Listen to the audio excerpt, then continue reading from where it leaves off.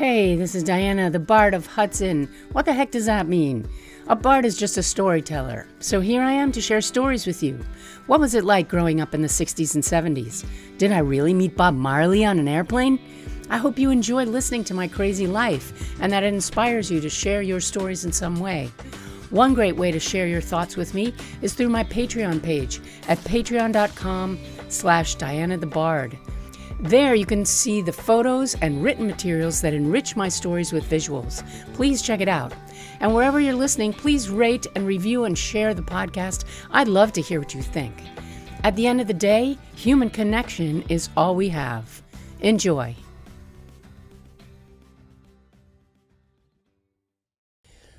Welcome back to part 3 of my triptych of Sneden's Landing. If you haven't heard parts 1 and 2 yet, that's the 2 episodes prior to this, I talked about the Gray family and them being one of the interesting families full of interesting characters that I encountered when I lived in Sneden's Landing as a child. And we finished the story by telling how my mom and Peter Gray dug a swimming pool in Peter's yard. Well, my mom decided, heck, if Peter could dig a swimming pool, well, by gum, so can I. So she started with her friend, Virginia, to dig a swimming pool in our backyard. Now, our backyard at least had the advantage of being level, so that was a good thing. And it was quite large for the neighborhood, so we had plenty of room. So she decided to dig this swimming pool way at the back of the yard, closest to the fence. And she dug and eventually hit some terracotta piping, and water started to gush out of this pipe. And she had no idea what had happened. Did she consult some kind of technical expert? Oh no. She just left it as it was. And from that point on, for most of my childhood, we had a giant swampy pond in our backyard. No, it was not the glorious swimming pool that we were hoping it was going to be. It was just a stinky, swampy pond. We only found out later that these pipes were part of an old sewage system. Yes, I can hear you all going, ooh, no. That's exactly the reaction. But nothing was done about this pond for a very long time. So the water sat around, and when it rained, the pond was bigger, and when it was dry, the pond was smaller.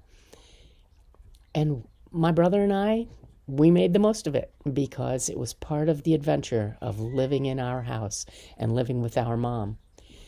In the summer times, we would take long poles and strings, and we would go fishing for what we called the sewer fish. And they were long, stringy pieces of leaves and branches and such. And we would come home with a whole load of sewer fish, which was very silly and crazy. We were very fanciful and told lots of stories and dressed up in costumes and went on adventures when I was a kid. And in this wintertime, the magical thing was that this pond froze over, of course. And because it was not very deep, it stayed frozen for most of the winter, and we would skate on it. So we had our very own skating pond, and at least that was a consolation prize of having this weird swampy mess in our backyard for so long.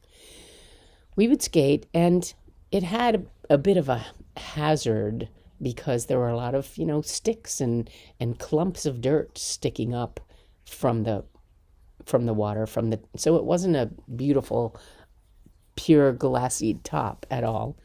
But we got to be quite good ice skaters because of all of these hazards. Only one time I remember I was trying some kind of fancy, what I imagined probably was a double axel of some kind.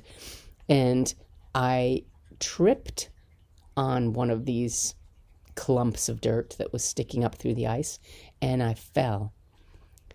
And somehow, I was much more flexible back then than I am now, somehow the back of one of my skates ended up stuck in my thigh. My brother freaked out, and he went screaming into the house to say that I was dying and bleeding to death, which of course was not the case. But I pulled that skate out, and when I limped back to the house, blood streaming down my leg, I peeled off my pants only to see all of this mess just coming out of my thigh. And my brother was like, oh my God, your guts are coming out, which, anatomically speaking is completely ridiculous. And I don't believe that I went to the hospital. These were the things that happened when I was a kid.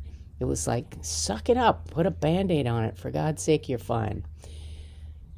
Yeah, but I have this weird circular scar from that time, and it reminds me always, first of all, of days when, I could sit in lotus position, which was fabulous, but it reminds me of that time in my childhood when people dug their own swimming pools, and when we had a free skating pond right in our backyard. The other kids had to go all the way into the woods to find the ponds, but no, we had our own private skating pond, and it was a magical thing. I loved growing up in Sneedens, and I will tell you more stories of that next time. This was a short one. That's okay. Little snippets of stories to maybe give you a break from whatever it is that you're working on, and hopefully to give you the inspiration to go tell a child something magical that happened to you in your childhood, because children love stories.